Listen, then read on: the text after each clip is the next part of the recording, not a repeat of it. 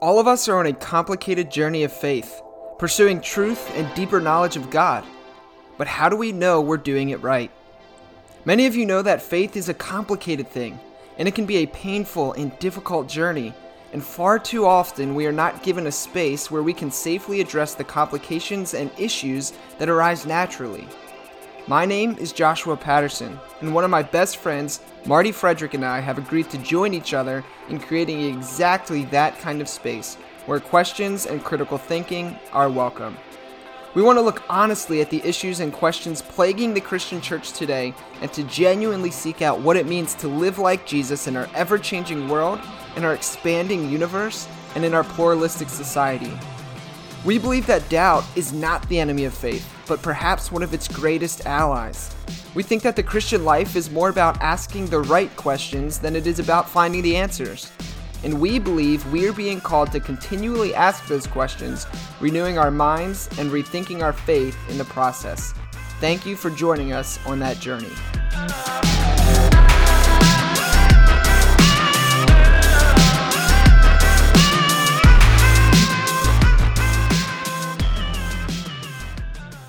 Well, welcome to another episode of the Rethinking Faith podcast. As always, I'm Josh Patterson, and with me today is my good buddy and friend and brother, Marty Frederick. Marty, what's going on, man? Not much. And just to clear things up, Josh and I aren't like actual brothers. I mean, we're brothers in Christ, but he's not my brother. Come on, man. Why'd you have to ruin?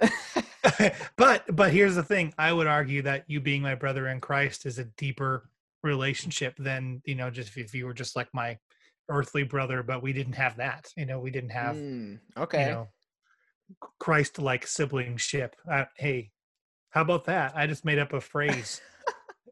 You got to coin it now before someone else takes it. Yeah, and trademark. Some mega church pastor writes a book about it. Christ-like siblingship. I just trademarked it. So that's trademarked. You can't take it unless you want to buy it for me for $5 million. You can do that. Ooh, $5 million. That's pretty big. It's a big one. Are you going to share the wealth? Yeah, sure. I'll share it around.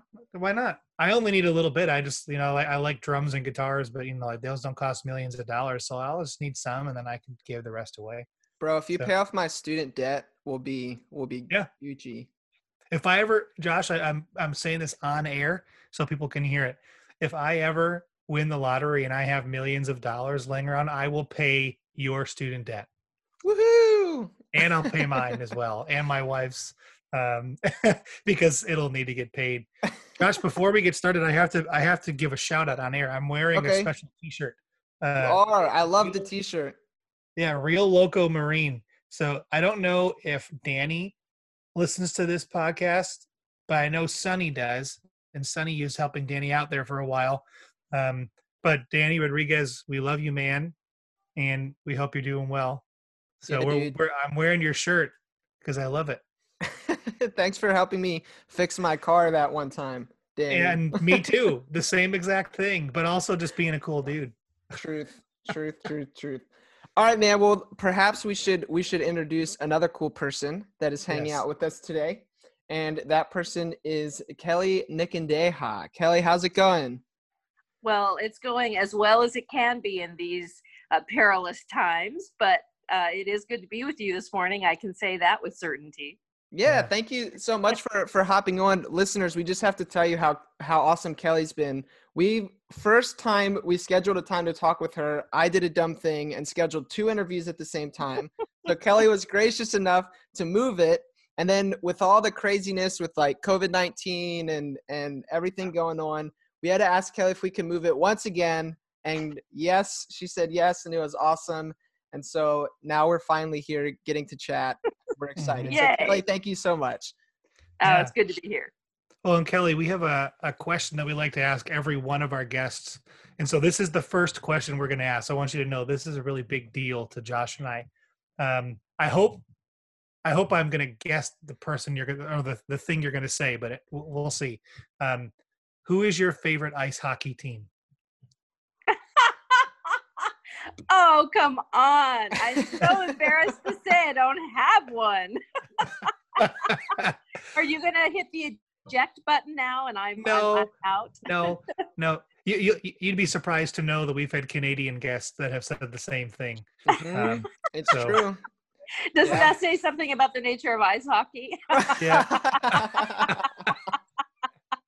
But you know what? It's a really great icebreaker, pun intended. Well done, Marty. You can Very tell good. Marty. You can tell Marty's the dad because he makes dad jokes like Very that. But we, Josh and I love hockey, but also like we recognize that we are different than many people out there. We could say like, who's your favorite football or basketball team, and we would probably get an exponentially greater legitimate answer from people. But we love hockey, and so All right. we feel like that comes so out of left field for people. So That's why we like to ask it. It's funny. yeah. All right.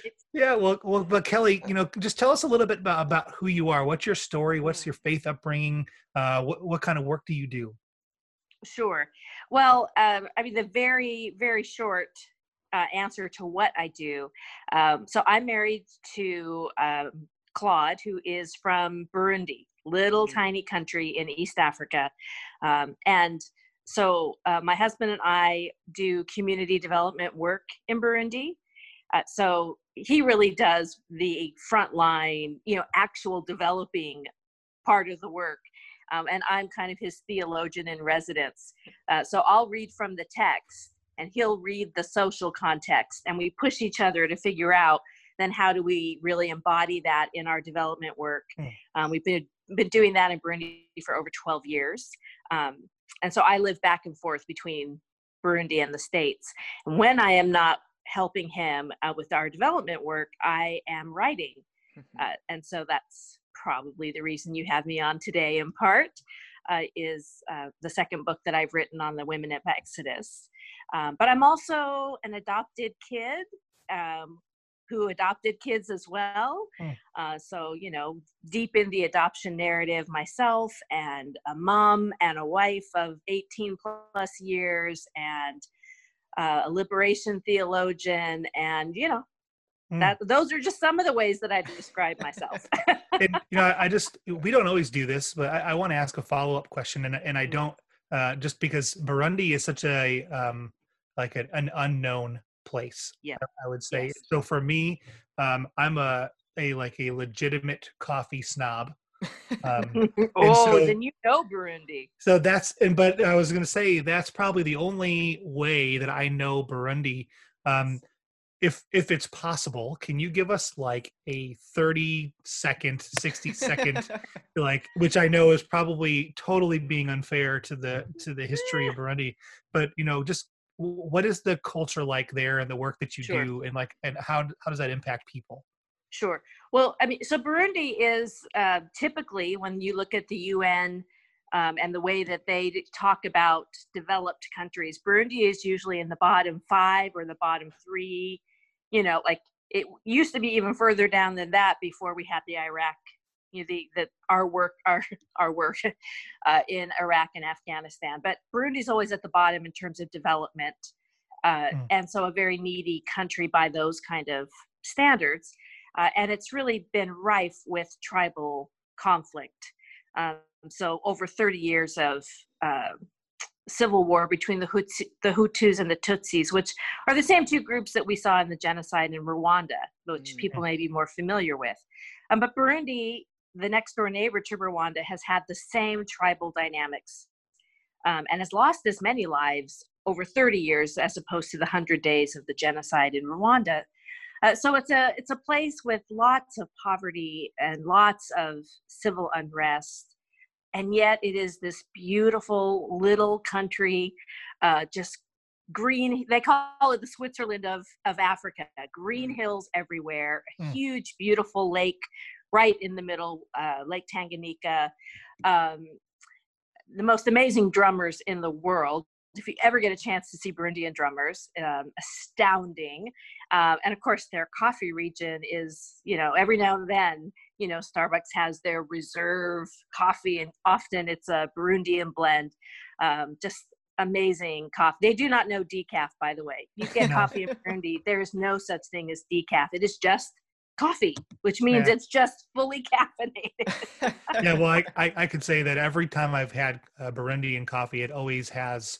It's like I have a friend, his name's Seth, and he would say that Burundian coffee is his favorite. If he anywhere he Mm, goes, if yeah. he's buying a bag of coffee and he sees a Burundi, that's what he's going to get. He doesn't even have to look Yeah. at the bag. He didn't have to think about it. That's what he's going to get, Yeah. and that's just his favorite. And Yeah. I'm a drummer also, so to hear that, Oh, sounds- yes, you would it's- love the drummers there. Amazing. it sounds like maybe I just need to, get on a plane tomorrow and head on over and enjoy. Josh, you could join me. Maybe we could go together. Sounds like a Well, plan. I will make you a deal, and my husband and I do this often, so you can take us up on it. If you can get yourself to Burundi, we can meet you at the airport, and we always have a couple of guest rooms in our home. If you can get there, we would be willing to host you. And boy, we will show you Burundian drummers and amazing Burundian coffee and some other great things. I mean, obviously, as I said, we do development work. So, we do several different things, but one of them is we run a bank Cool. to get the 97% of the unbanked Burundians to help them have access to banking services and to grow their businesses. And so we have over 40,000 people Wow. that we Wow. that are a member of our 8 different branches, on top of having a trade school and an elementary school and a health clinic, and it's quite an operation. My husband is quite a force on the Burundian front. But if you get there, we will host you. That You guys sounds sound like awesome. amazing people. Yeah, straight up. We have a lot of fun, I'll say that. Yeah, that Yeah. sounds awesome. That sounds awesome. So yeah, and I love too, like you weaved stories of your experience in Burundi and all that kind of stuff through your book, which is just so beautiful. I really appreciated that about it. And I know you had already said the name of your book, but I want to say it again just in case people missed it. So today we're talking about Defiant, what the women of Exodus teach us about freedom. And I Yes. thought something that might be really helpful. You used this phrase, and so I was excited because I wanted to ask you about it anyway. But for people who don't know, what is liberation theology? Because that's kind of a big core piece of what you're doing. Right. Liberation theology is often a very hard thing to respond to because people sometimes have already come up against that word and it has some connotations to it historically. So a lot of people associate liberation theology with Latin America in the 70s and the ways in which it intersected with communism. And so, I think there's a lot of people just go, ooh, that sounds like, I don't know, like it's heretical or it's on the right. on the edge of what we consider orthodox, etc. Mhm. I never studied it. I went to Fuller Seminary and got a Master's of Divinity. Never was required to read the work of Gustavo Gutierrez, who's considered, the father of liberation theology. Was never required to read him or any other liberation theologians. Now I look back and I'm so sad about that. I had only heard about it in these derisive ways. But actually, liberation theology is kind of what it sounds like. We're talking about the liberating narratives in Scripture and seeing those as that through line from beginning to end, that God is always delivering, rescuing, and inviting us into that liberating work in not just our churches, but also in our communities. And once I started to see the way that liberation was woven into our Holy Scriptures, I couldn't unsee it. It became the lens through which I saw and understood the text. And I think, for a while I would tell people that I was a practical theologian, because I want to see how Scripture informs our actual living, our day-to-day life. I had to work my way up to be able to actually say, well, if I really had to name it, I'm a liberation theologian. And I think that just came with age, where you get the confidence to say, this is really what I do. Sure. Because some people are taken aback by it, because I think when you hear the word liberation, that I think people have a gut sense that liberation involves politics. It involves very concrete realities. Freedom can sound very ethereal and spiritual, but I think people get that when you say liberation, we're talking about actual structures and real change that's connected to these stories. So that would be my very cursory introduction. Awesome. Yeah. Well, it was very helpful because I mean, I think you're exactly right to point that out, though. Like, I know when I first encountered liberation theology, it was used as a pejorative. And so, right. And then I started, I'm kind of a hard ass. And so when people tell me don't read this, then I go and read these things. And so, like, I mean, that's why I started reading Rob Bell. Someone's like, no, never read Rob Bell. And I was like, all right, well, I'm going to go read Rob Bell. So that was kind of my introduction. I was like, this is beautiful. Like, there's so much good here. And yeah, so thanks for that, that quick introduction. Sure. Yeah. And so, Kelly, can you give us a little bit of information when you decided to write this book? What did you see was the problem, or essentially, like, why did you write this book? What were you trying to achieve in that? Well, I grew up I was born into and adopted into also a Catholic family. So I came, to faith in the early days through, the Catholic Church and under the wing of Mary, as it were. And maybe in junior high, my parents moved to a evangelical, non-denominational, spirit-filled church. And so really most of my upbringing in the church was under, in that evangelical space. And in that space, there was not a lot of room for women. It was a very gendered experience. Women did I often think that the women were the softer side of ministry. They did the domestic things. They made the church look beautiful, and they helped with bake sales for fundraisers, and they had their women's ministry where they all put on these pretty little dresses and spoke in these soft, sweet little voices with each other.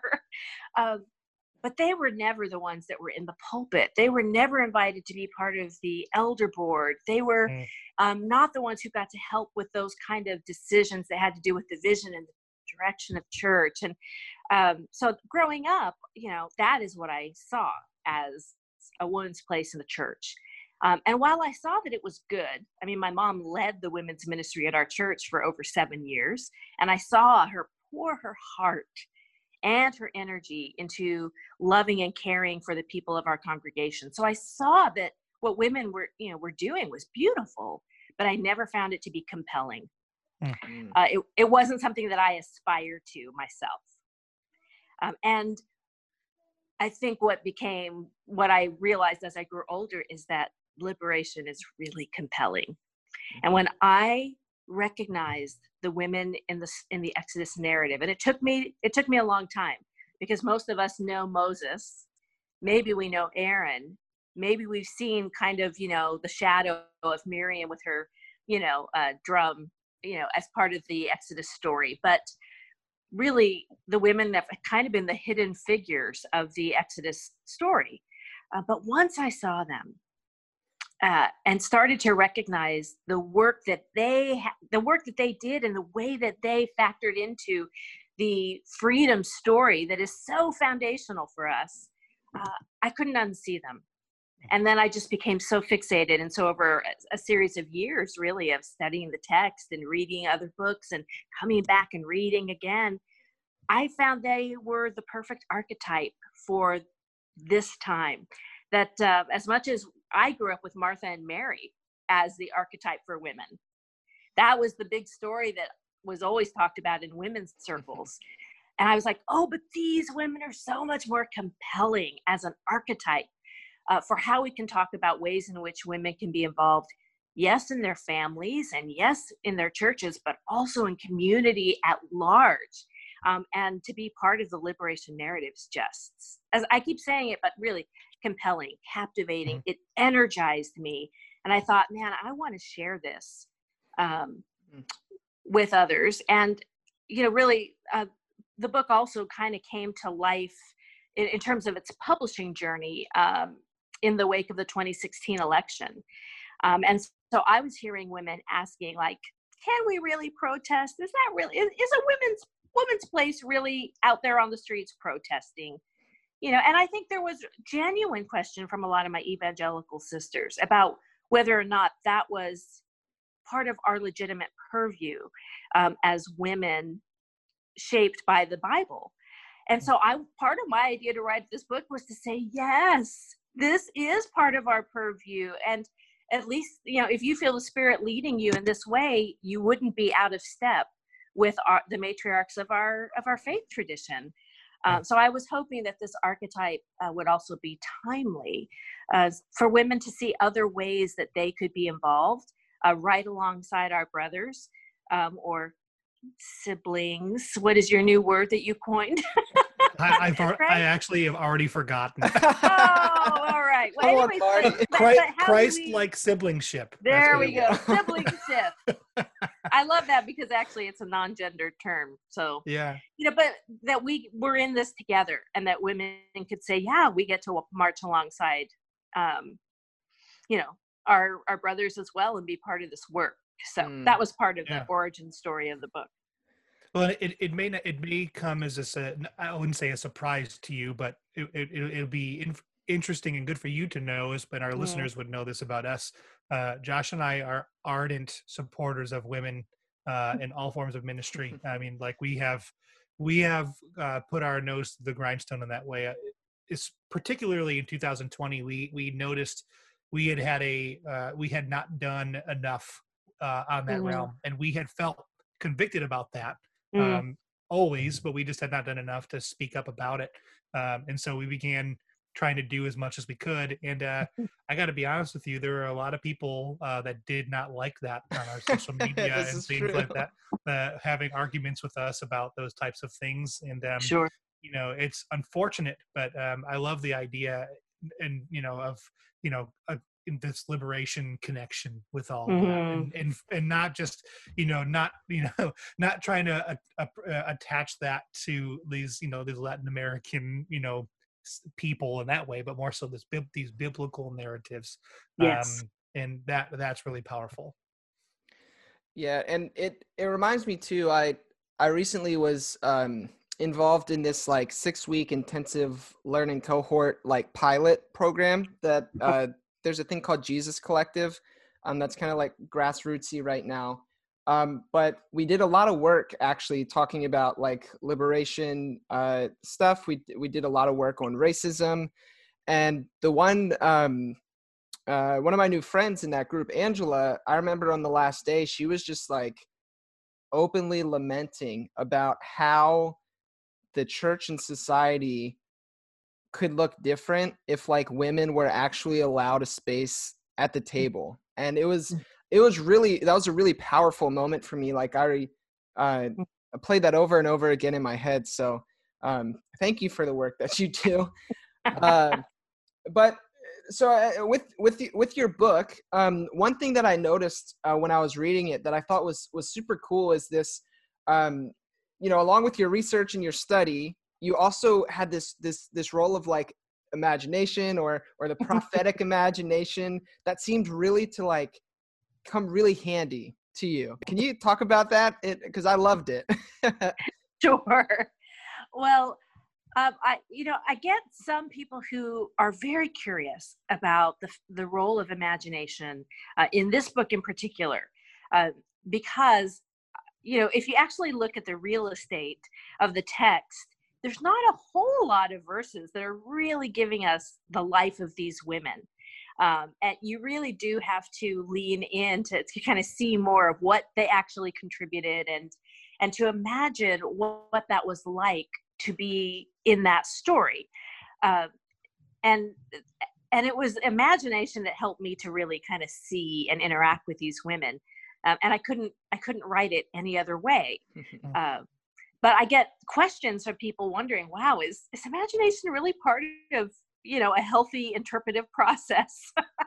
And so here's my way of thinking about it, because I really want people to feel that my imagining is not untethered to the work of interpretation. So for me, I've spent a lot of time in the text itself. So I'm one of those who I produce a wide line text, where I print out those, Exodus 1 to 15, I print it out with wide margins. And I have carried that wide line text with me for years in my big tote bag. It has been with me on trips to China and Uganda, and of course, Burundi, and here in the States, and then in Palestine, and everywhere I've gone for a couple of years. That book, that little workbook that I created, has traveled with me. So I've lived with these 15 chapters in Exodus, and read them multiple times. I can't even count how many times I've read the narrative, and in different places and in different situations where this really saturates my mind, right? This is the work of learning the text, living with it. I've read, I don't know how many commentaries on Exodus, and all the notes are in the margins of that wide line. So I've done the exegetical work, the serious study of the text itself. And then alongside that is just meditation, right?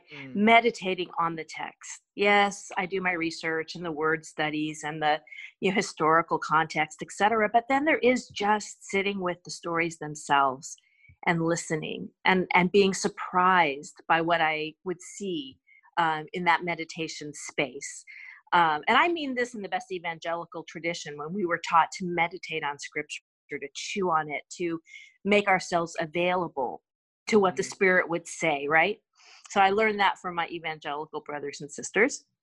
But for me, the serious study of the text and then the meditation of the text led me to the imagination being part of this process, because you cannot be close to those scriptures and the women in that text for all those years and not start to imagine and see beyond the words and see what were they doing? What were they wrestling with? What were the conversations they had with each other? What were the curiosities that they had to go and sit with each other and figure it out? And to me, I pray that was also inspired to some degree by the Spirit, not in a canonical way, of course. I absolutely know the difference between my imagination and the holy text itself.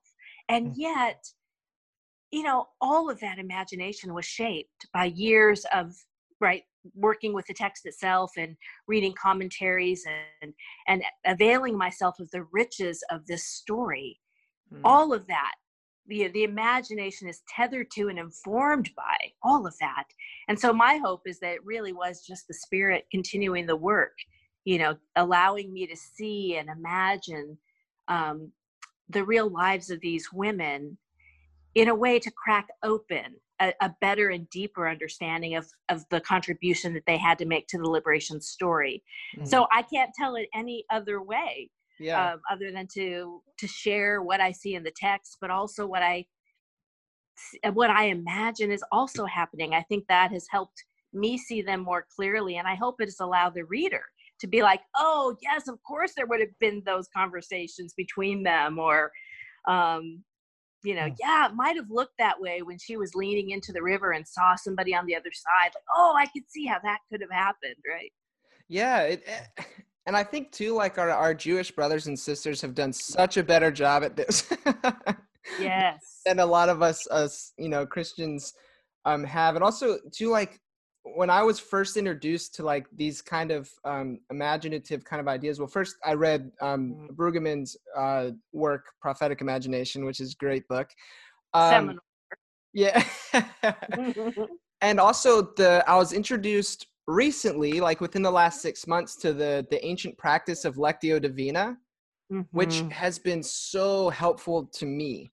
Because I tend to be overly analytic, overly like theological to like a not helpful extreme, where I keep them up here in my head and don't move them to my heart. And that becomes problematic. So in studying scripture, like even just trying to read the text, I'll just overanalyze it. And so something like Lectio Divina and bringing these imaginative practices in, guided by the Holy Spirit, it really helps the text come to life and allows it to move from the head into the heart. And I think it's just so beautiful and helpful. I agree. And you're right. The Midrash, which is part of the tradition from our Jewish, friends, they saw that the text left room for us to ask some really interesting questions.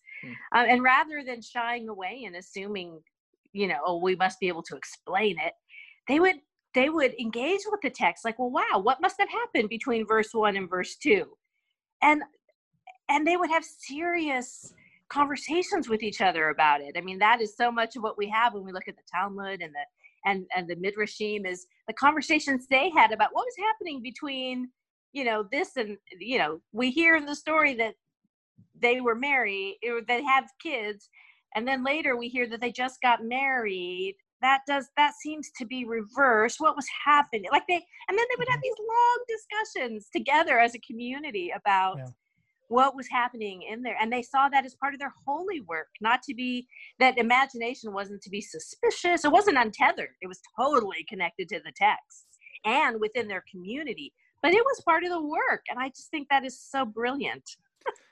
What's interesting is even something like, I'm thinking about now getting into the systematic theology aspects of things, but you think of like something like gap theory, where we say, what happened between this time in Genesis and this time, and if we want to be able to explain this, maybe gap theory explains that, but then that leaves so much to the imagination also. But then I think about, like, one of the things my kids have often asked me is that, the Bible doesn't really talk about dinosaurs. I mean, I'm sure many kids have asked that question, and countless adults have asked the same question. And I think that part of imaginative thought process around scripture, I've been on long car trips and road trips with friends and family before. And, you're up late and you're driving through the night, and inevitably somebody says, hey, what do you think about this? And that leads to this imagination. Yep. And it's one of those things where I think people have done it before. And I think people have done it more than they realize. And yet I think like you were saying, the fear, if you take it as an abstract concept, is to say, oh, well, I don't want to do that because I might venture too far away from the text, and go too far off course. But then if you really consider, we've actually done that quite a bit. And, I think there are times when people say, imagine what it would have been like to have been one of Jesus' countless followers. To imagine what that feels like. I don't feel like that's unbiblical. I don't feel like that is heretical. I feel like that's an exercise in just wanting to connect to Jesus a little bit deeper. One of my favorite theologians is Adele Alberg Calhoun, and she's written a lot of spiritual discipline type books. And a lot of times I find that when I read her books, I'm put into that place of beginning to imagine where, like, what it might have felt like to be in that moment. And I just think that's so beautiful. I think that it brings us closer to Jesus, and I think that that's what we're supposed to be doing. Well, I'll tell you, being, as I said, mainly raised in evangelical spaces, I was kind of taught to be suspicious of imagination. And I was not encouraged at all to have my imagination be part of what I brought to bear in my engagement with scripture. That was not, the pastor could kind of do it, like when he would do a sermon, if he was trying, like you said, trying to get us to imagine what it might have been like, to be part of this story. But we were not encouraged to do that. And there was just an overall suspicion of imagination anyways. And yet I think the older I have become and the more that I have learned from the poets and the artists, I realize that the Spirit does such amazing work among us in that creative space. Yeah. And why would then the Spirit not, why would the Spirit not play and be part of that in our engagement with the text? As long as it's tethered to that, I think it's just, it's been a wonderful discovery as I've, matured and not allowed myself to be so scared by the dictates of others, Absolutely. It's very freeing. Yeah. I'll tell you, this is one of my husband's favorite imaginations. Okay. You'll probably love it, but he would often tell me before we were married, he's like, when Jesus turned water into wine at that wedding, do you think that was the first time or the only time that he did it? He's like, I imagine that was something his disciples at the end of a busy day of preaching and teaching and healing, that they would often say, okay, let's, Jesus, it's time. Nobody's looking. It's just us. But man, we need to throw some back. Can you kind of create a little more wine for us? It's been a long day. Yeah, it'd be like, that's my husband's holy imagination at work. I love it. I love it. I love it. It's like, hey. I've always wondered what it was, what kind of things Jesus created as a carpenter. And, if, imagining that you're someone and Jesus isn't, Messiah, he's not doing his messiahal work yet. And you go over to his house to purchase a chair or something like that. And then 15, 20 years later, 30 years later, you look at that chair and you're like, wait a minute, is that the guy is that the same? and they start to put that together, and you think like, I'm never letting go of that chair.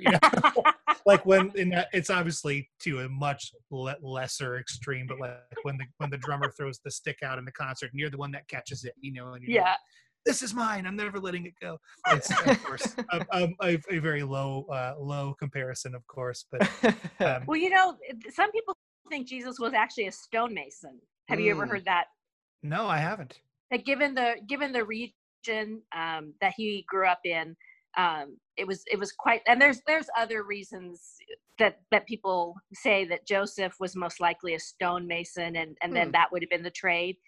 And when I was in Palestine a couple of years ago, I went up to Sepphoris, and Sepphoris has long been, talk about imagination, a place that I've continued to come back to in my own imaginings. But Sepphoris is just a day's walk, not even a day's walk from Nazareth.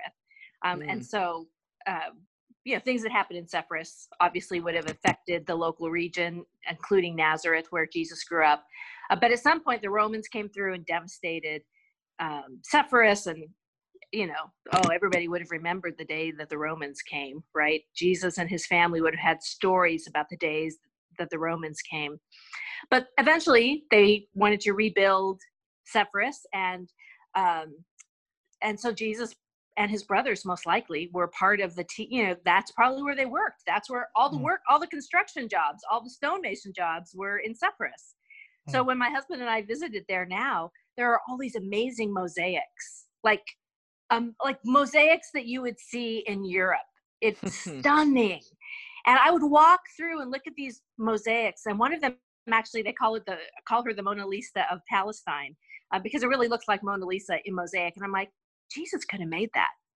Jesus could have actually been this amazing master mosaic artist. And I've always been fascinated by mosaics. And I was like, that's my imagination says, that's well, Jesus was creating all of this, and it's still here to this day. It could even be that, if there's something that he made with stone, that could still exist to this day. And exactly, because we were looking at the remnants. Yeah, no one would have any idea. That's see, and we're already doing that right now. We're already engaging in that practice, which is it's so wonderful. Well, I wanted to ask though, so throughout the book, as you're writing, it becomes pretty obvious that without the women of Exodus, that there would not be the story of Moses, the Red Sea, no liberation from Pharaoh. Can you kind of just give us an overview of that idea? I don't want you to give your book away, too far, but can you just kind of start us off with that? Sure. Well, I have always loved Moses. I remember the Moses story from, Sunday school. And, maybe some of the original connection was that Moses was adopted and I'm an adopted kid. And so that part of the narrative I felt very at home with, and felt like I had this connection with Moses. And of course, the fact that he became, the deliverer of the Hebrew people, hard to not be excited about the story of Moses. But as I started doing a little more work in thinking about adoption theology, I paid a lot of attention to Moses' family as an archetype of the adoptive family, right? Because we see glimpses of a birth mother, we see a adoptive mother on the other side of the river, and then we even get to see Moses as an adult, as an adopted child who grows up and wrestles with his dual identity. But in the process of really leaning into that part of the story, for the sake of understanding adoption, I really started to see the two mothers. So tradition would the biblical text names his birth mother Jochebed, and then Jewish tradition gives us the name of the Pharaoh's daughter, Esbathia. And so I felt like I became really familiar during that season with these two women and what choices they made that allowed them to save this one little baby boy. And, part of me wonders, again, here we go with imagining, but this couldn't have been the only one that they saved, right? I mean, if you figured out how to save this one, wouldn't you think, gosh, there's got to be a way we can save some more? If we can recruit some more women to be involved, into this little informal Nile network we have going here, couldn't we save some more? Yeah. But this is the one story that we're given, the story. And of course, we know why. But I think once I saw these two women, these two mothers, that they pulled me in deeper to the story. And then I started to see, the adolescent young Miriam and the role she had to play in introducing these women and who she grew up to be.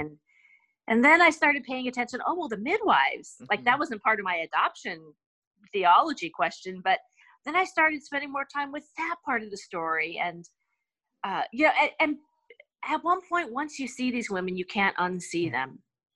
And so I started to really recognize how pivotal they were, that Moses quite literally would not have lived had it not been for women like the midwives who delivered boys and girls alike in defiance to Pharaoh, that without these mothers and the work that they did that was risky and imaginative and nervy, without that, he wouldn't, also have then gone on to live beyond, the possible drowning in the Nile River, right? He lived beyond, that. And of course, being raised in Pharaoh's house and then making his way across the desert. And he probably wouldn't have survived the desert had it not been for the 7 sisters of Midian. And it's like, wow, Moses really owed a lot to these women. But then again, so do we, mm-hmm. right? You start to say, now I get it. Men and women together. Like, we don't get free if we are not working and collaborating with one another. And so I'm hoping that people will see that we can celebrate Moses, but we have to do it in partnership with these women, because they made his life possible and multiple times rescued him so that he could do his part of the work, right? Yeah, can you talk a little bit about the midwives? Because they played such an interesting role, and their role in defiance, specifically defiance to Pharaoh, I think is really key. And it gets at, I think, like those earlier questions you were asking, like, should women really be protesting in the streets? I think it gets at that. So, yes. Well, the midwives, so Shiphrah and Puah, were given their names. We're not given Pharaoh's name. We're given their name. And of course, the narrator is trying to make a point, who we should remember in this story. Pharaohs come and go. We don't need their names. But these women, remember the work that they did. Most likely, they were not the only 2 midwives, because we hear earlier in the story of Exodus that these were prolific people. They were having tons of babies. That's part of the reason Pharaoh was so nervous, is they were prolific. There was a group of, kind of foreign people, on the edge of the Nile, who their communities were growing and thriving, and he saw them as possibly becoming a military threat. I mean, that was part of the fears, the geopolitics of the time. He was afraid that all those young boys and men would end up allying with one of his enemies, and maybe posing a threat to Egypt. And so he targets the baby boys.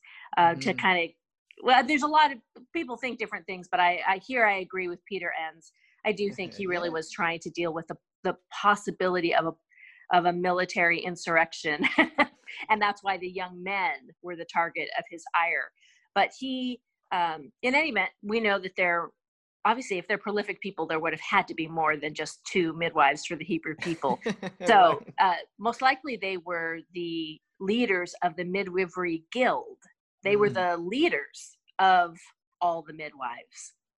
And so, which I think is fascinating when you study ancient midwifery and you see they were considered very skilled women. They had very high esteem in their communities because they were dealing with life and death. They had to have some, what we would call medical knowledge, like actual skill, but also the wisdom that they would have as people on the cusp of ushering life into the world, but also comforters, who knew how to comfort women as they were in those spaces of bringing children into the world. I mean, they just had a lot of credibility in their communities. So these would have been pretty amazing women. But they get called in to the courts of Pharaoh, and we can imagine them standing in front of this king. Early in the text, he's called king before we hear that he's Pharaoh. He's king of Egypt, and he commands them to kill all the baby boys that are born, but to let the girls live. And the understanding was that the midwife sees and understands the gender of the baby, or the male or female, right, knows before even the mother does. And so, when you ascertain that it's a little boy coming out, you just quickly take care of it, snap the neck, do whatever you have to do. The mother doesn't have to be any the wiser. The baby just didn't make it. That's all they, it was meant to kind of be a covert operation in a few different ways.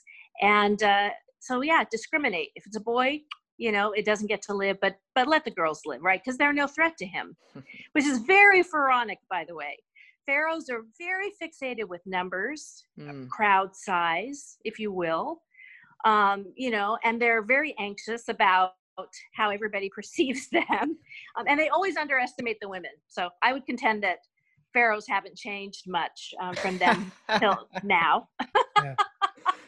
So let the women live, never realizing that was his first big mistake. Yeah.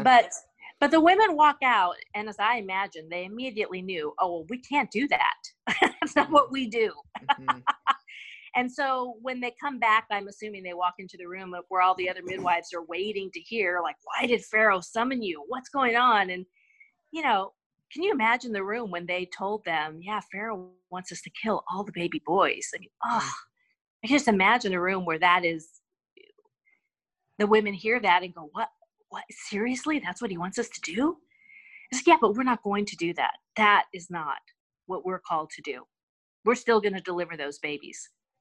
Boys, girls, doesn't matter. We won't discriminate. And so they, in that moment, have just now formed their first act of civil disobedience that we see in the Bible. These women organize the first act of civil disobedience because they say, nope, we aren't going to do what we have been ordered to do by the authorities. We refuse. Now, we don't know how long it took Pharaoh to figure it out. When he finally caught on that baby boys were still being born across the Nile. I don't know how long that took. We don't get that part of the story. But those women defied Pharaoh. And they did it for months, at least months and months and months on end, if not years, before he found out.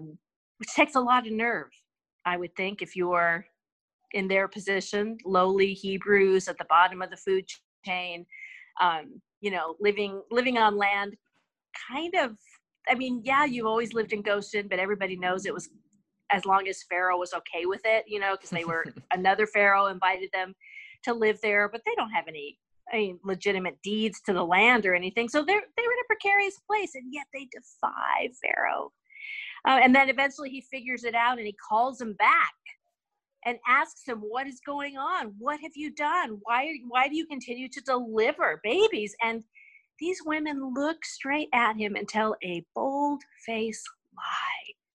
I mean, first of all, they use his prejudice against him and say, well, you know, Hebrew women are so different from your Egyptian women, right? I mean, we all know this. Like, they just birth, like, with their birth story, like, the babies come so quick, we can't even handle it. I mean, gee whiz, these women. But, you know, like, they kind of play into all of his stereotypes about these animal-like, insect-like Hebrews that just can't be controlled. And they're like, yeah, see, I mean, what can we do? But they're totally playing him. They're totally lying to him.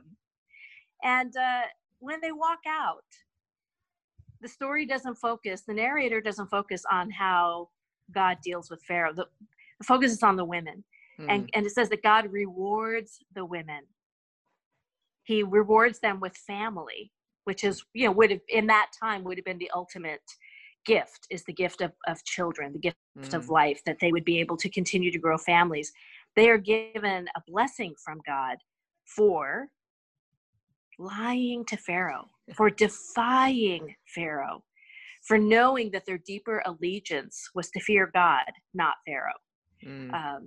And so I look at that and I say, whoa, there are spaces where we are called to defy the authorities of our day, when in the name of life, because we understand that we are part of, you know, we follow the God of life, that anytime we are asked to participate in deathliness,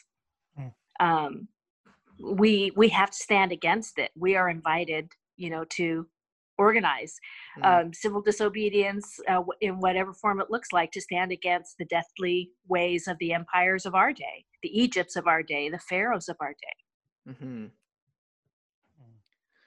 Yeah, that's so good, and I think that ties in nicely to this next idea. And we're going to want to try to tie this into some of the events that are happening currently. You know, as far as time of we're recording this, you have a chapter later in the book where you talk about the 7 sisters of Midian, and the like subtitle there is freedom through solidarity.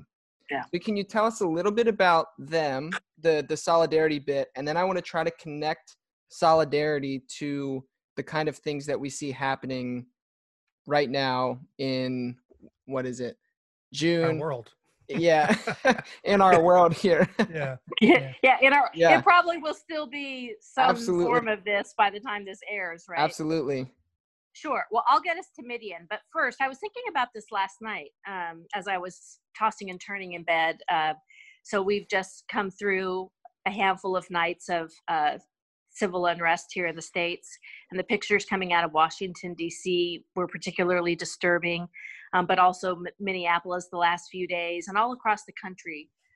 We've seen this outcry in the wake of the death of George Floyd, but also Breonna Taylor and Aubrey Ahmed and others. And we just see this outcry, right? And I was laying in bed last night with those images flickering in my brain, and I was thinking, you know, it's in the Exodus narrative, we get news that Pharaoh dies and that the people cry out, right? They cry out. And as the text, the way the narrator tells the story is, it's not that they are crying out to God specifically. You know, I always grew up thinking, oh, they cried out to God, they raised their hands and asked God to intervene. But actually the story doesn't say that.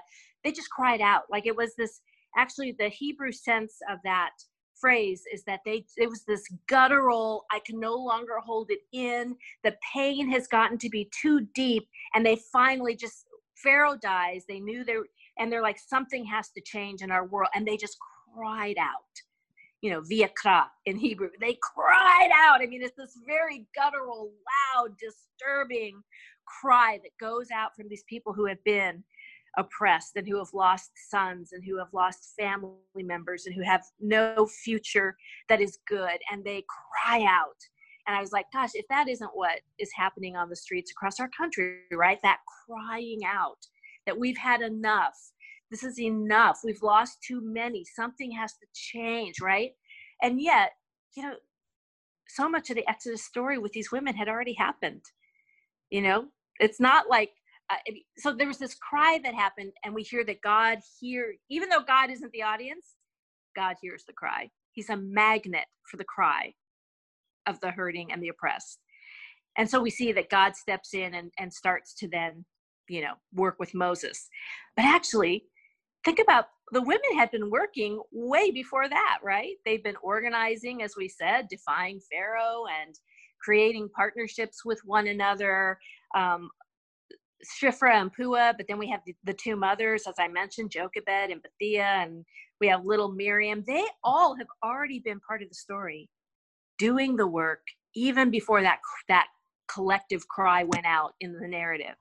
And it made me think last night, wow, I had a conversation with my parents who don't see the world the way that I do over dinner last night. And they, they're like, well, they're no good leaders on the other side. And I'm like, oh, but there are. You just maybe don't see them and don't recognize them. But just like the midwives and the mothers were already at work, there are people at work doing the justice work and the goodness work in these communities. And yet the cry still has to go out. At some point, there is a collective reckoning where the system, that survival isn't enough, right? There has to be more of a systemic change. So anyways, I was just thinking, though, that feels like the moment that we're at, where the work has been happening, and yet the collective cry goes out. And so God steps in, and then we see Moses ends up making his way, fleeing Egypt under duress, and he ends up in the desert of Midian. And he's watching, I'm guessing he makes it across the desert, and he's just watching the lay of the land, sitting somewhere. And the shepherds are coming and going, because obviously he would go near a watering hole, because the desert, heat, water makes sense. Also, if you understand your biblical tropes, you always understand that wherever you see, one of our heroes and a well, at some point he's going to meet his wife, because that's just the way that's how it works. That's how it works. That's how the trope goes. That's what's like the rom-com meet cute of the Old Testament. So anyways, you already know, oh my God, he's going to be near a well and he's the hero. Oh, look out. But anyways, you can see him sitting near the well and watching all these different shepherds as they bring their animals to get water, etc. And then, a whole mob of sheep are coming, and there's a lot of women, which would have been odd to have that many women and no men as shepherds, moving the sheep to get them up to the water. But of course, some other male shepherds intervene and jostle to get to the front and kind of thwart the women. And Moses steps in, as the deliverer, which of course, that is the point of the story for the narrator. He's wanting us to see Moses stepping in as a deliverer. And he steps in and he saves the day. And, this is the point where I got a little frustrated with the narrator of the story, because I was like, I want to hear how the women normally dealt with those shepherds, because this was not the first time. This was not the first time. This was probably a daily occurrence where they had to figure out how to deal with the men who dominated their industry, as it were, and who, always were jockeying to get to the well first and to have pride of place when it came to pasturing. And I mean, you could just imagine they always had to deal with the men in their terrain, and that they probably, between the 7 of them, had different ways. The ones who could out-argue them, the ones who could use their feminine wiles, the sisters who were good at causing a distraction so that the others could maneuver. I mean, they had to have tactics day in and day out to always, get water from stingy wells and get their sheep to pasture despite whatever was happening with the male shepherds on the terrain. And I really wish we could have heard a little more of their story. So this is one of my little points where I wish I could address the narrator of Exodus and tell him that he jumped in too soon with the Moses story. But anyways, that's just my own thing. Moses ends up getting invited back to the house to meet the father, and he kind of figures out that these aren't just sweet little pastoral waifs. We kind of have this, I grew up with this idyllic picture of them like these, on these lovely hills, wearing these very romantic, I don't know why I thought of them like these little Victorian wispy garb, with their little fluffy sheep. But actually, they were shepherds. They would have had calloused hands. They would have had like muscles from the work that they were doing, fixing all of the apparatus, right? The pen that they stayed in, and lifting up the buckets of water. They would have had muscles and calluses, and they were shepherds that worked together. And there was something about that made me see them as a force, not just these little wispy sisters, but actually a workforce, and that they would have had to learn how to work together, to actually collaborate together day in and day out, in order, to manage their father's flock, the family income. And I think, we just had heard that Moses had left Egypt because he was out there in the brickyards I think he was looking for connection with his Hebrew kin. He went out there thinking that there would be a connection, and there wasn't. They didn't even recognize him as one of them. They treated him like, what is this interloper doing? Why is this Egyptian guy coming down? And what does he care about our affairs? And so I think he leaves Egypt, like, wow, he doesn't have any connection there anymore. And then he gets among these 7 sisters. And I think he must have just, over the days that he's visited, marveled at how they worked together and their connection to one another. And of course, they would have invited him into the work at some point, especially when he decided, that he would marry one of them, Zipporah. This was part of the family business. And I think they were the ones who probably nourished that understanding of this is what solidarity looks like. You thought you were going to see it based on just kinship connections out there with, your Hebrew brothers in the brickyards. But actually, among these 7 sisters out in the desert, he was able to learn, this is what it looks like to collaborate. And at first they thought he was Egyptian too. I mean, that's what they said. They went back to their dad and said, wow, this Egyptian guy helped us. And yet, soon enough, it didn't matter that he was Egyptian. He was part of the work. He was part of the family. And I think he learned from them what he couldn't, for whatever reason, learn in the brickyards at that time, what it was to actually be partnered and work together. Yeah, that's my sense anyways. Yeah. Well, and I think about just going back to what you were kind of talking about earlier with Pharaoh and how the women essentially, defied orders in that act of, going against what was asked based on what was right. And then as you're talking about this too, the 7 sisters, they're just, there seems to be, like as we were alluding to and asking this question, this obvious connection to what's going on today, and the plight of people of color in our country, and where they have had to fight for their right to do the things that they should be able to do on a regular basis without any issue or question. And I think about that, as specifically the idea of saying, you're asking us to kill all of these male babies.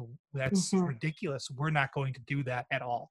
Yeah. And we're going to defy that order, and we're going to, because it's just not right. It's just not the right thing to do. And I think about the people that are going around in, now cities across the globe, and standing up and saying the way that these people are being treated is not correct, is not good. And I know that you're telling us we're not supposed to do this and we're not supposed to do that. Well, we're saying, no, we aren't going to listen to you about that anymore. I think that there's something to be said about people that are being injured in that. I think that is taking it further than I think many would hope that would go. But I think that we would stand with people that would say, we're done. We're done being told to. And so there seems to be this connection in that across. I mean, and I think, to be honest, if we're honest with ourselves, if we look at history, there has been many acts of civil disobedience. The country we live in is founded on civil disobedience. Going against that the Protestant faith that we all practice, or many of us that are listening practice, is based on disobedience. It's based on, yeah, I mean, that's literally where this comes. I mean, we are not Catholic today because Martin Luther said this isn't right, and we're not, you know, I mean, and so I think we look at that, but then when it happens today, I think we say, well, wait a minute, let's just hold off. But I think we so how quickly we forget that sometimes that's what it takes. Um, I'm hearing that in what you're saying, and I know you're not specifically going at it, and you didn't write the book based on, you know, like a civil, you know, this, like the civil rights aspects of things that we're facing today. But there's such a connection. There's such an ardent connection with that. Well, I mean, it's a liberation story, and really, what we see is that we are in our own Egypt right now, and have a pharaoh all our own, and you know, there is then the conversation. The conversation has to be then, where are we in the liberation story of our day? Because at its best, this story wasn't meant.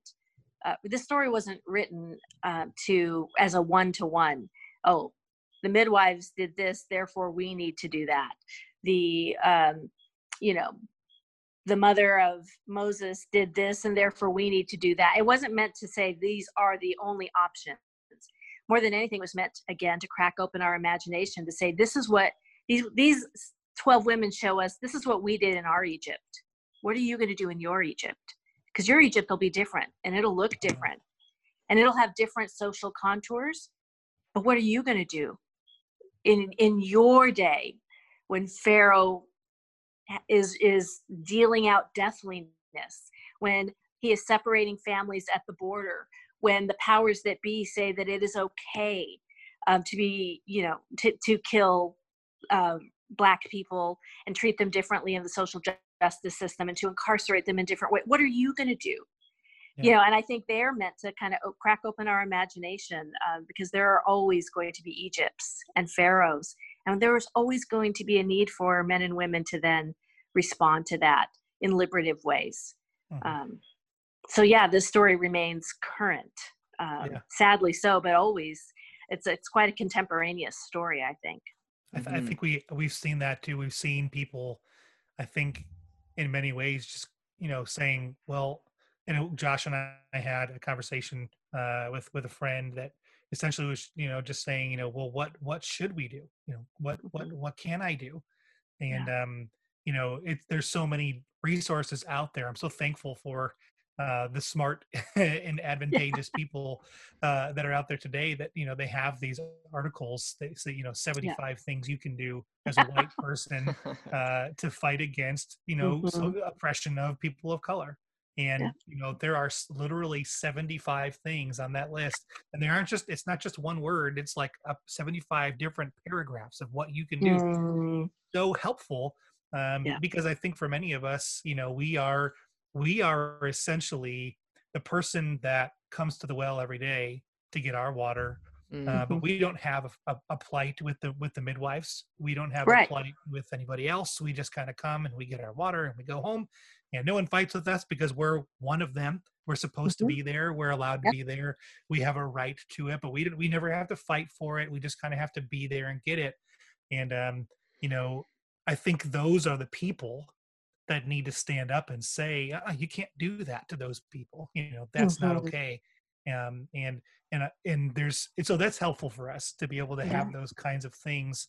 And, you know, I'm grateful for people like you that are doing that work along the lines for women, because I think if we're honest with ourselves, women are facing very similar things that people of color in our country face. I don't know that women are gunned down or killed by police necessarily for just being outside, but they are preyed upon by many by men, and they're preyed upon in every other in so many other different ways, whether it be in the workplace or whether it be I'll say it this way: if you have to make a law or a rule in the workplace to protect a specific set of individuals, you can stand to say that those people are probably oppressed in some way.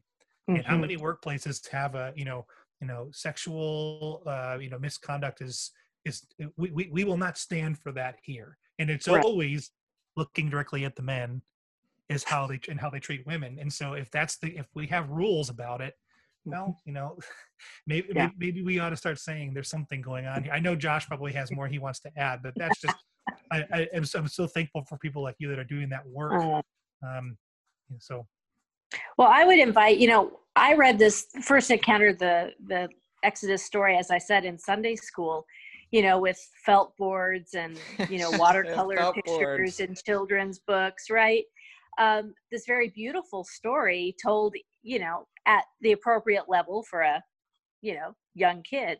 Mm-hmm. But how important to circle back to this story as an adult, because of course this story wasn't written for children, right? It was a story that was written for a faith community of multi generations, but it was always an adult story. And I think when you come back to Exodus as an adult, what you recognize is this story is written with the socioeconomic, political dynamics right up front. We have a pharaoh, we have his apparatus and the people who would do. We have the complicity of the nation that he overseas. We have oppressed people on the other side of the river. We have all these social dynamics are in this story, and I think it really invites us to ask, where am I in the story? And for some of our brothers and sisters, they are struggling on the other side of the Nile. Their struggle is the daily struggle for survival, and how do we live and allow our kids to live beyond Pharaoh's edicts, beyond the instructions to kill him in the river, right? That's where a lot of our Black brothers and sisters are. I have my son. Oh, sorry, you're good. Did I lose you? No, there you we're go. here. Perfect. Sorry, guys, I dropped it. Okay. Anyways, both of my children that I've adopted are both African. So I want my son to be able, and my daughter to be able to live. I don't want them to die in the Nile of my day. Right. But we have that's really a lot of what we hear on the streets in the last couple of nights is people like, wow, we want our kids to live. We don't want them to be victims of the police. We don't want them to be the victims of white supremacy. We don't, right? But I'm also in that story because there's also the royal house. As one of my friends, Jared McKenna, says, we live in the courts of Pharaoh. I grew up in the courts of Pharaoh. And so there's a story in there for me to say, wow, that's where I'm at. And that's my social location in the story. So what does that mean for me? What is the invitation for a light-skinned, privileged woman like me in the story? And so I think, returning to Exodus as an adult allows us to say, wow, this isn't just for our spiritual edification in a generic sense. I mean, there also is some real political heft to this story that invites us to enter into that reality and say, wow, where am I? Am I on the streets? Am I walking in solidarity? Am I resourcing these communities? One of those 75 ways. What am I doing?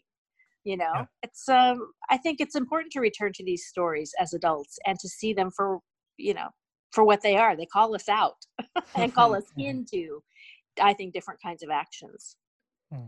Yeah, absolutely. That's so good. So one last question for you. Sure. What are some practical applications or even just the hopes that come out of your work for women today? And how can people like Marty and I be allies, be helpful in those hopes and those applications? Well, first of all, the story of Exodus the book of Exodus actually begins with the names of the 12 men, the 12 sons of Jacob, which leads us to believe that this story is really going to be about the men. Because in Hebrew, when you're given 12 of anything, you're meant to, in the Hebrew imagination, they would have been like, oh, 12, this is the leadership structure. We see this throughout the Old Testament. There are the 12 sons of Ishmael. They're the leadership structure of Ishmael's territory. There's a right. So we right up front we get the 12 names of the 12 men, the leaders of Israel, the leaders of the Hebrews. But then the narrator goes on, and as he writes the story, what do we see? In the initial stages, it's the 12 women. That there's this alternative structure that is operating. All right, it's the women, the leadership structure of the women. Mm-hmm. And as we said, they have defied Pharaoh. They have rescued and raised Moses. They're going to go on to be a significant part of the plundering of Egypt as well. But what we see are these two leadership structures in operation. And I think it's important. While what I wanted to bring to the forefront was the role of these women, the truth is it's both men and women. We need the full leadership structure and capacity of men and the full engaged leadership and participation of women for us to get free. This isn't a story really about, just what the ladies do, right? It's recognizing that we contribute to the work as our brothers contribute to the work, so that together, all of us doing our bit, we all get free. And so I guess one of the things is just recognizing that we all have a place in this story. And I'm particularly hoping my sisters will say, oh yeah, we do have a place and we do have permission to just get in there and be part of what is already happening in partnership with the men in our families and churches and communities, so that we will be working together. And I do hope, all my life I learned, I learned lessons about spiritual life from the likes of Moses and King David and, right. I've learned from men in the Bible. And so I really hope that my brothers will just as readily learn from women in the Bible. Not just that this is the way that women, wow, I hope women behave this way too, that they get to be part of it. But wow, as a man, I can learn from the midwives and their moxie and their defiance. Wow, I can learn from the women what it is to create unorthodox partnerships. Wow, I can learn from these women what solidarity looks like, just like Moses probably learned from them. So I'm hoping that will also be some of it is, and I have found that so far to be true, that a lot of the men who've already read the book, when we talk about it, they're talking about, oh, I recognize I'm part of, like they get, that they get to learn from these women too. So, I mean, I guess at the end of the day, my hope is that we will just all be about the work of liberation. However the Spirit invites us into that work. And for some, it's going to look very small. I'm sure it looked very small the day that, Miriam just stepped out of the water and introduced these two women and said, you guys talk. There's a nursemaid contract to be had here. You guys talk, like, I'm going to make this introduction and you guys take it from there. Right? Sometimes we think, oh man, the work is so small. And yet we don't have the bigger purview that it's all these little small things that then, like a mosaic, right? All these little tiny disparate pieces. And yet God is working, on both sides of the Nile with all of these disparate little pieces to bring together a mosaic of liberation, right? So I would encourage people to do what is in front of you, as little as it may seem. If it's taking food to the local food bank to deal with the food insecurity in your community because of lost jobs due to COVID and other factors as well. If it's looking in on your neighbors, if it's what are the small things? I mean, there are big things we could be about too, but I would caution people to not be remiss to just do the small things that are in front of us, that connect us to our neighbors and allow us to really partner with them in ways, concrete ways that matter to their livelihood. And the other thing that I think we often as Americans miss is, when we first meet Miriam, she's an adolescent. Maybe she's 12, 13, in the Nile River introducing these two women. And then we're going to see her with her two brothers moving out of Egypt, right? Across the Red Sea. And the text, our best guess is that she would have been probably in her 80s. This is a long story. Liberation is not a sprint. It is a marathon. And so it isn't just what is the one thing I'm going to do right now. It's what am I willing to do and how am I willing to orient my life? Because we're looking at decades of choices that I'm going to need to make. And they may be different from season to season. What I can do now may be small. What I might be called, the Spirit might lead me to do a few seasons from now, maybe, organizing or doing something more, depending on my community or how I can serve. But we have to think long term. Liberation is never a short-term project. And are we, like Miriam, going to be in it for the long haul? So we do in our development work, my husband and I have recognized that, wow, we really don't know what a new initiative is until we're about 5 years in. We think we do. We have all the good research. We know what we need to do. We know the communities we want to partner with to help. But there's something that happens right about the 5th year where there's some kind of, I don't know, sometimes there's catastrophic things. Sometimes there's just the way that the program develops. And right around the 5th year, we're like, oh, this is what it was meant to be. Like, it takes time for these deeper transformational works to really reveal what they really are and how they really work. And so I think my work in development has helped me to see that, wow, liberation is long-term work. So I would encourage people, men and women together, we do this. But definitely sisters, get off the sidelines. This is not just for the purview of our brothers. And we aren't just meant to bring the hot dish. We are meant to be out there too. And to do what's in front of you, even if it seems small, and to recognize that this is long-term work. And the last thing I would say is that for those of us that are light-skinned like me, or who have some measure of privilege in our system and benefit from others, the oppression of others, is that we really need to follow the lead of our Black brothers and sisters in this, I would say, in this current day. I would say, wow, you want to be part of what's happening and know how to best, what part of those 75 things I should be doing.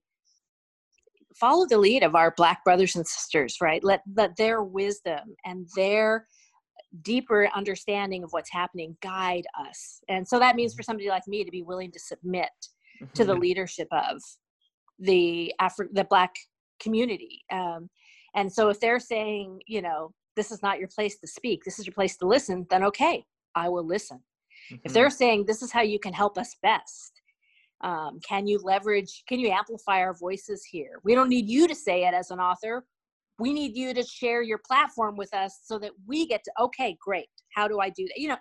Really, I think as a person of privilege, part of what I need to be doing is taking some really good direction from my Black brothers and sisters, what they really need, what solidarity will really look like for them in this moment. So, yeah. Well, that's, we had an author on a few weeks ago named Drew Hart. I love Drew. Drew's an awesome guy. He said yes, he's amazing. I'm having a meeting with him tonight. We're doing a book study together. Oh, that's so awesome. Great. Awesome. And he said the exact same thing, that for white privileged Americans and people, maybe you get involved, but maybe you don't get involved trying to lead it. Maybe you get involved following the lead of others. That's coming right from somebody in the thick of it, somebody who literally puts his money where his mouth is, and he lives that out. But when you were talking about some of these things, that ways that we can get involved, I was thinking about a few months ago, my wife and I, with our kids, we did a study on Ruth with our kids. And one of the really cool things about the story of Ruth is just how, she really, becomes her own woman in many ways. Yeah. But one of the things I remember when we're introduced to the kinsman redeemer concept in the story of Ruth, and my kids said, well, of course, when they're young, and they're 10 and younger, so they said, well, what's that? What's a kinsman redeemer? So rather than just trying to explain it, to mansplain it to them, let's look it up, and let's just read a definition that somebody else has written.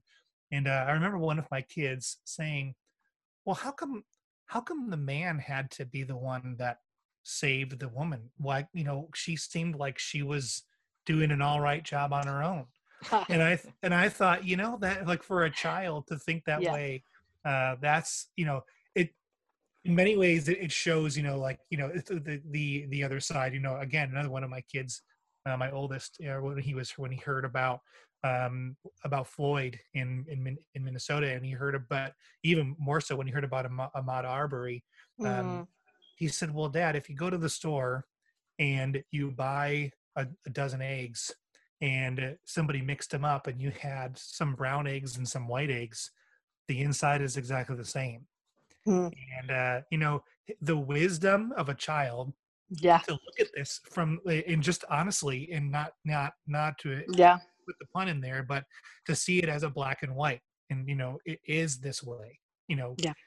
We are the same. We are made the same, and it's always so interesting to me when we are willing to say that about people of Mm. color and white people, but there are still people out there that will say, we would rather have a black male preacher than a white woman preacher. Mm-hmm. And it's interesting to me. And I remember when Barack Obama was running for president, one of the debates was, do you think our country, what do you think our country is more ready for? A woman president or a black male president? And it was, I would almost say across the board, people said they were more ready for a black male president than a woman president. Mm-hmm. Mm-hmm. And then when Hillary Clinton was running for president, how many people, refer to her as that woman? Yeah. And instead of, all your political bents aside, all of the goodness and the badness of who she is as a person and who she is as a candidate, all that stuff set aside, when you refer to someone as that woman, you already put her in a position of you already remove the authority. You already remove, who she is as like someone of, hey, this person is capable of doing this. And so, again, we try our hardest to not try to get political on our show, because Josh is different than I am about those things, but we're starting to be very similar on those things. Yeah. But it's interesting to me when you talk about working together, there's such a correlation between what's happening today and working together. And I think that's the desire of a lot of the men that have said, I realize I'm a part of the problem. I realize I'm a part of this, and I want to help. So how can we help? And I love seeing the empowerment of women in the church, and it's wonderful to me, because I think about, even if you think about Paul's letters, and he talks about the gifts of the Holy Spirit, and it never says anything about these gifts are given to men. Right. These gifts are just given to the church. Right. And, and Paul has in other places said things specifically directed towards women. So I don't feel like that was an overstep in his part, where he wrote those things down, turned them in as his final project, and then after said, oh, you know what I forgot to do? I forgot to say in there. I don't think I forgot that important footnote. Yeah, I don't think that's how it went. And so I think there was an understanding even back then, even at that time, that this is not only for one group of people. So all that to be said, Kelly, I've really enjoyed talking with you today. I know that Josh has too. So besides traveling to Burundi, where can people find you? Where can people find your works? How can people get in touch with you if they would like? How would you like people to find you? Well, I probably, of all the social media channels, I'm on Twitter, but really I am more of a listener and a amplifier of my friends on Twitter, to be honest. You'll see me retweet Drew Hart quite a bit, because I learned so much from Drew, among others. But Instagram is really my platform of choice. So it's Instagram is a fun way to kind of get a sense of, sometimes serious things, sometimes family things. Lately, a lot of culinary things. I've been cooking my way through quarantine, as it were. So if you want some great Palestinian recipes, come on over. I'll share. So Instagram is kind of one of the places you can find me on a daily basis. But of course, I have 2 books out, which you can find anywhere books are sold, be that Amazon or Hearts and Minds Books or whatever independent bookseller is close to your heart. So my first book is called Adopted, and it is a theology of adoption, but also talks about the ways in which we belong to one another. Because, of course, the metaphor of adoption isn't just for adopted families, because we are all adopted into God's family. So there's that one. And then, of course, Defiant. So that's another great place to find me. And, of course, if you make your way to Burundi, give us a call. Yeah. Well, I have a very bold idea that I want to discuss with Josh and perhaps you once we finish recording. So we aren't going to share anything because obviously I haven't asked anybody this. It's just my mind. Josh knows me well enough to know that sometimes my mind constructs these massively bold ideas, and oftentimes they're too big to actually handle. But I have to get them out, otherwise they get bigger and bigger and bigger. So perhaps when we're done recording, we can talk about it, and then we can but Josh, do you have any closing remarks? No, just this has been awesome. I've really enjoyed it. Kelly, thank you again so much for your time and for your flexibility. This has been awesome, and we've really enjoyed it. So we'll be sure. I've had fun too. It's a good way to start off the day. Good. Yeah, good. Thank you. It's much earlier for you. So Marty and I are in different time zones. So it was like 10 a.m. for me, 9 a.m. for Marty, and 7 for you. So thank you for hanging out with us. Yeah. Thank you. It's a pleasure. And as always, guys, go Caps. Go Blackhawks, and go Burundian coffee. Yes. Yes.